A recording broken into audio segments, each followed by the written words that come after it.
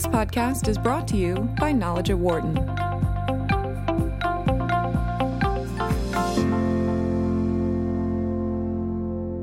As the Consumer Electronics Show rolls on, we could be looking at a very interesting year ahead in the tech sector. We still have great investment in autonomous vehicles. We see more and more robotics used in our society, and all avenues of the business sector are being impacted. Decisions made by the C-suite, sales, and even marketing. Wharton grad John Sculley is the co-founder of Zeta, a marketing firm which looks into these areas. John is also former CEO of Apple and president of Pepsi. He's also co-founder and chairman of the board of RX Advance, and it's great to have John joining us once again. John, great to have you back on the show. Thank you, Dan. Good to be back. Thank you. Since you have been a longtime marketer, I wanted to start with this. Is marketing more challenging than ever now because of the personal nature of the industry and because of the influx of digital? I think it is much more accurate, much more capable of playing an even bigger role in terms of how you can transform an entire industry using marketing as a key lever. If I go back to the era where I first entered marketing, which was back in the days of 3 television networks, big brands, mass distribution, rollout of companies like Walmart and other fast food chains, as well as mass drug and mass merchandisers, that today we're in a complete transformation of what marketing is about. It's all about personalized messaging. It's taking advantage of machine learning technology. It's much more precise, far less expensive to be able to reach the people who are actually going to be your highest possible buyers of products. Great things you can do, from loyalty programs and extending the lifetime value of customers, things that just weren't even possible even a decade ago. So are more companies, in your mind, understanding a lot of the data that is in front of them so that they can have those effective programs? And let me ask you this as well. With a company like Zeta, how is that affecting a marketing company these days? Well, Zeta Global is growing extremely rapidly. We're growing about 40% top line. We're very profitable. We have about 1,400 employees. We're the largest independent marketing cloud company, I believe, in the world right now. And we are working in the United States. We have a very large number of the Fortune 500, are our clients. So we're seeing rapid adoption by even the biggest marketers in the U.S., using Zeta Global's technology. So what is it that makes Zeta Global stand out from other marketers these days? The thing that really makes us stand out is that we acquired a company in 2017 called Boomtrain, which was an artificial intelligence company, and we've been able to fully integrate that into our platform, which we call Hub 2. And this is enabling us to be far more precise in terms of matching up the attributes of the highest potential buyers of a product to the capabilities of our personalized marketing engines to be able to really give a level of precision that just wasn't possible before we got into machine learning technology. And it's all fully deployed. It's working well. It's one of the reasons why we're growing so rapidly at Zeta Global. John Sculley joining us, Wharton grad and co-founder of Zeta Global, and also he is co-founder and chairman of the board of RX Advance. Your comments are welcome at 844-WHARTON, 844-942-7866. Obviously, a lot of people are talking right now about artificial intelligence and the impact that it is going to have in a variety of different sectors. How do you see artificial intelligence already making an impact in marketing and retail and a variety of other areas? Well, let's go back and sort of understand the basic principles of what makes artificial intelligence so capable. Actually, I got my first experience with the core mathematics when I was at Wharton. I worked for the Management Science Institute that Professor Roe Ollerson and Professor Russ Akoff had founded. And I was helping build probability markets models using Bayesian statistical modeling. And then I went on after Wharton into Monte Carlo game theory and Markov chain analysis, which are all examples of predictive analytics.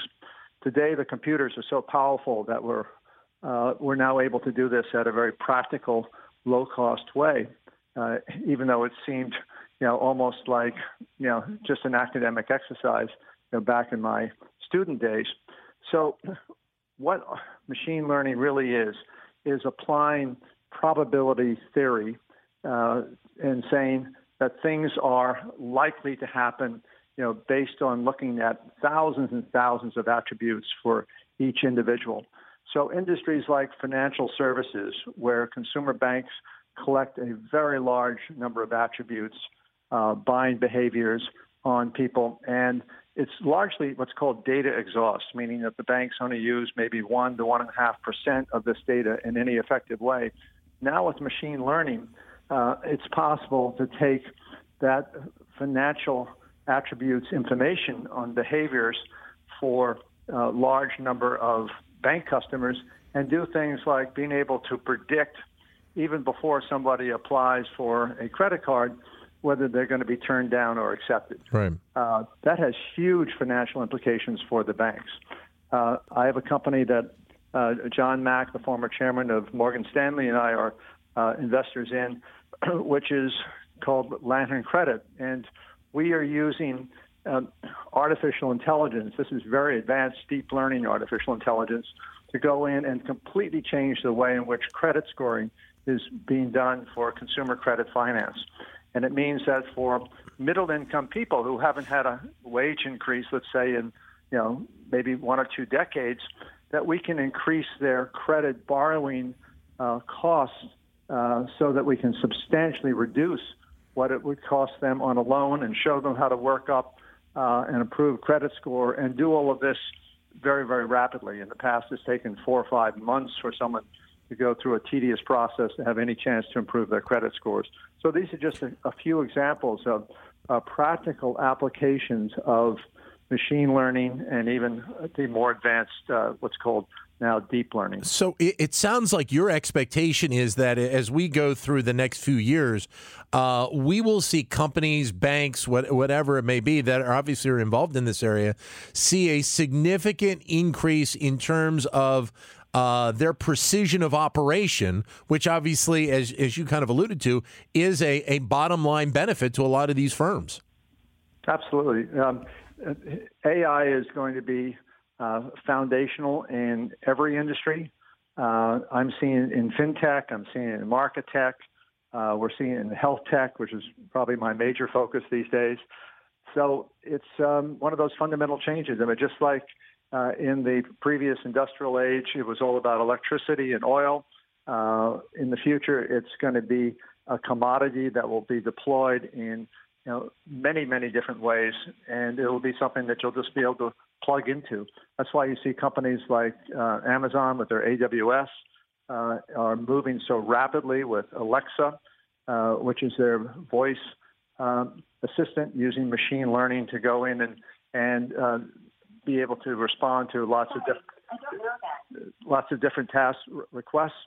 And it's just a fundamental change in kind of the infrastructure that we as marketers are going to have available to us over the next decade. John Sculley joining us here on the show. You're listening to Knowledge at Wharton here on Sirius XM 111, Business Radio powered by the Wharton School. Being a marketer, I wanted to get your opinion. We're going to talk about this later on, about the impact that you see in terms of marketing coming out of CES, especially considering how the auto industry really has had to change quite significantly in the last few years with all of the technology that they are having to include in their vehicles these days. Absolutely. I've been going to CES ever since it started. I used to do keynote speeches at CES back in my Apple days. And the reality is that it's no longer a hardware show. It's now more and more about services. As you pointed out with the automotive industry, the future is as much about the service side of the future of personalized transportation as it is, actually building and assembling cars. And we'll see that in every field. You used to be able to walk through CES and see display after display of consumer electronics and large screen TVs. Now it's moving much more towards the capabilities of machine learning, the capabilities of virtual reality, augmented reality. Many of these things which are really software-based more than hardware-based. Well, and there was even this story, and I don't know if you saw it, about Nissan doing some sort of technology that would link what the brain was thinking, brainwave activity, to the automobile itself. I mean, to think about that as a possibility in the future is unbelievable. Yeah, well, there's lots of experimental work going on in those fields. I mean, I'm close to many of the largest, best-known technical universities and speak at them, throughout the year, whether it's MIT or Tsinghua in China or ETH in Switzerland. There's just so much academic innovation going on in parallel to the commercial innovation that is going on in the entrepreneurial world of high tech like Silicon Valley, Boston, Texas, San Diego, places like that.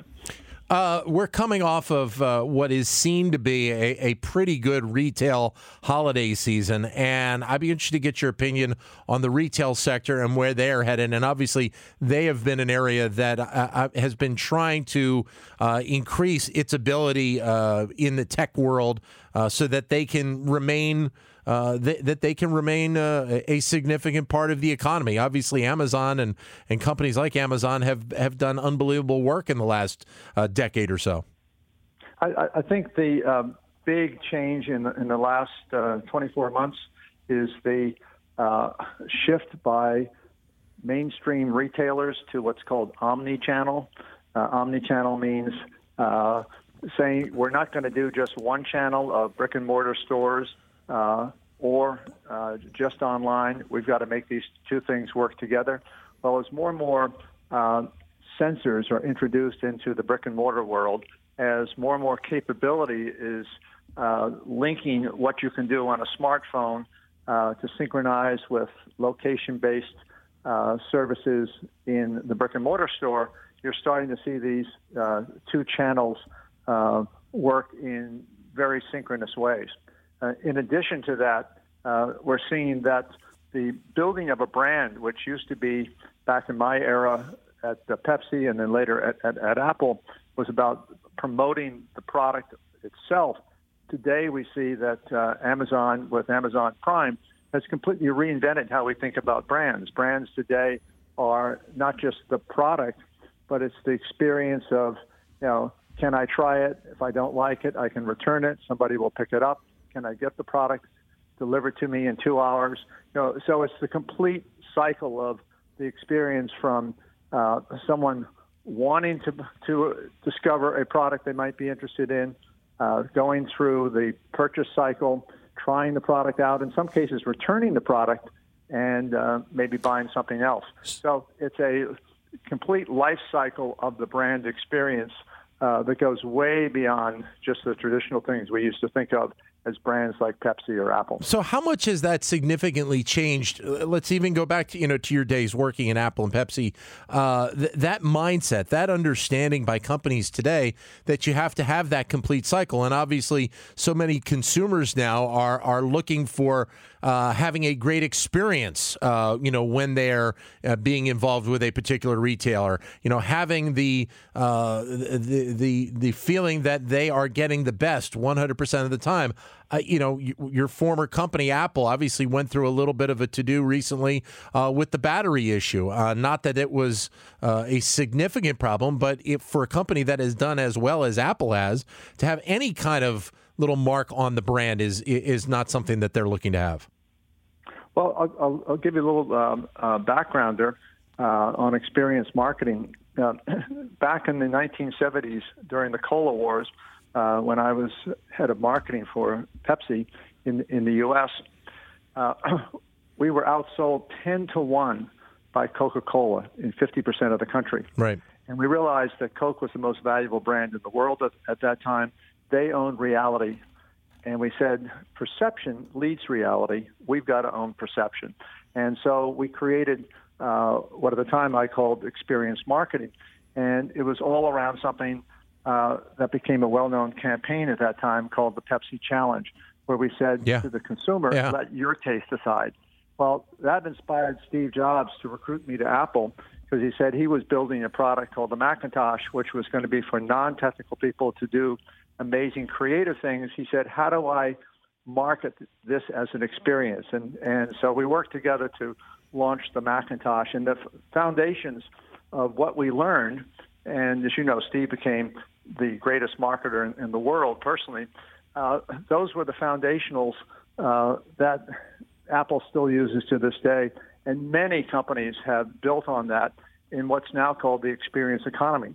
And so the experience economy now has so many things that we can look to as marketers in terms of how we use technology as a tool to enable us to do things at a personalized level that just wasn't possible back in the days when I was doing things like Pepsi Challenge, or Steve and I were working together to launch the original Macintosh. Well, but there is also still, and I remember this growing up, is the concern that sometimes the consumer has of the company getting too close to them or having too much information. That, I think, is still there to a little bit, but to a degree, I think the concerns about it have gone away. Yeah, it's a really interesting issue you bring up, because we know today that 99% of the growth in marketing services are with two companies. I'm excluding China because China is all kind of walled off. Right. But 99% of the growth in marketing services are with two companies, Facebook and Google. So the big challenge is, does Facebook know too much about us? Right. And how do we enable people to have the control over their lives so that some things they may want to keep personal and some things they're willing to be exposed in order to get all new kinds of services? And the honest answer is it hasn't been figured out yet. And the big discussion over the past year has been about fake news. Facebook is dealing with that at Mark Zuckerberg's level. They're the first to admit they still haven't figured out how to, effectively deal with every part of that problem. So we're still in the early days of saying, how do we balance between right of privacy for an individual versus being able to do things with information that can be to the benefit of the consumer, but on the other hand, there's information there that is maybe going too far in terms of letting an organization, a corporation, know about the consumer. So these are things which are going to take, I think, several years to be able to be figured out, if we ever do fully figure it out. Which it's interesting because what we've seen, obviously, in the last year retail, from the retail perspective, and obviously you saw a lot of it during the holiday season, was a push to have, so many families want to have the voice assistant, in their household. They want to have Alexa. They want to have Siri. They want to have, all of these different entities. And now we're seeing it in the cars. So if there's a concern about having too much information, it doesn't seem like it's going to slow down, because there are more and more areas that we are seemingly finding ways to have this kind of data and have this knowledge available. I agree completely with what you just said. The voice assistant, I think, is one of the truly great breakthroughs. What Amazon did with Alexa and the speed at which they have been rolling Alexa out, and of course they're being followed by others, with Google Assistant and with Siri and various other competitors out there with their version of a voice assistant. One of the most interesting things that I'm following is that Amazon is moving into search. Search has been dominated by Google, but Amazon is doing it this time with voice-assisted search. and it's showing great popularity. And Amazon has two ways to monetize it. One is, of course, with Amazon Prime, which is about 90 million members subscribe to Amazon Prime. Most of those members are in North America. And the other is they can offer, a search service, because take something like cars that you mentioned. People typically are in their car 1 or 2 hours a day, hands-free experience of saying, gee, Alexa or whatever the service is, I have this question. And it's becoming more and more conversational, whereas machine learning originally was kind of task-specific. Alexa, what's the weather in New York today? Yeah. Now it's becoming much more conversational, and the future of voice assistants is moving more and more towards a conversational metaphor. So, and then that, again, playing off of that, it's going to increase even more with the amount of robotics and actual robots that we see in our society. Not just in the auto assembly plants anymore, but in a variety of different locations, hospitals, wherever it may be. Absolutely. I've talked in the past to groups about the shift from linear time to exponential time. And in linear time, most of us have thought of things in days, weeks, months. We sort of have a mental map in our brains of how long it takes to do things. In exponential time, it's the compounding of math. So it's 2, 4, 8, 16, 32, and it's doubling. And so it's this accelerating curve of change that our human experience is just not accustomed to. So when we talk about breakthroughs with things like deep learning or precision medicine or robotics, and how these things can be implemented in driverless cars and things like that, you have to get linear time out of your reference, because linear time would say, well, that'll happen over the next 10 years. Exponential time says, no, these things are going to happen over the next 2 years, 3 years. It's what used to be done in 3 years will get done in 3 months. What used to get done in 3 months will get done in 3 weeks. And that's a major adjustment for large established corporations that aren't used to having to move quickly. They're more like battleships. How do they compete with entrepreneurial capitalism, which is able to move very, very rapidly? It may not have the dollar resources and the scale of the large organizations, right, but they're going to be much better capable of adapting to exponential time, moving from linear time. And we're talking with John Sculley, Wharton grad and former CEO of Apple and president of Pepsi, and he's co-founder of and chairman of the board of RX Advanced, co-founder of Zeta Global. So it feels like we're also at a time right now where we're seeing more and more consolidation. Obviously, we've seen that in the entertainment sector with the companies that are joining together. Amazon, buying Whole Foods, and now there's rumors out there of them potentially going after Target. Is your expectation that you're going to see more and more of these types of consolidations come together? And if we do, is there part of you that has any concern about so much consolidation? Well, I think we will continue to see a lot of consolidation. Some of it is just, pure economics, being able to do things with less resources, expended. And so you see organizations like in my field, healthcare, we see CVS is going to acquire Aetna. Well, that's going to make a giant corporation, but it's a vertical consolidation as opposed to a horizontal consolidation. We see right now the debate that's going on within the Justice Department about AT&T acquiring Time Warner, and the question is that a vertical consolidation or is it a horizontal consolidation? Right. Well, I think most of us in business would say, well, that's a vertical consolidation. It should be approved, and yet there's some question whether the government is going to say, no, we think that's too much massing of power at a horizontal level. So there are going to be a lot of pushbacks from the government on some of these big consolidation moves, but I think the trend is very much in favor of consolidation. John, as always, it's great to catch up with you. Thank you for your time today, and look forward to talking to you again down the road.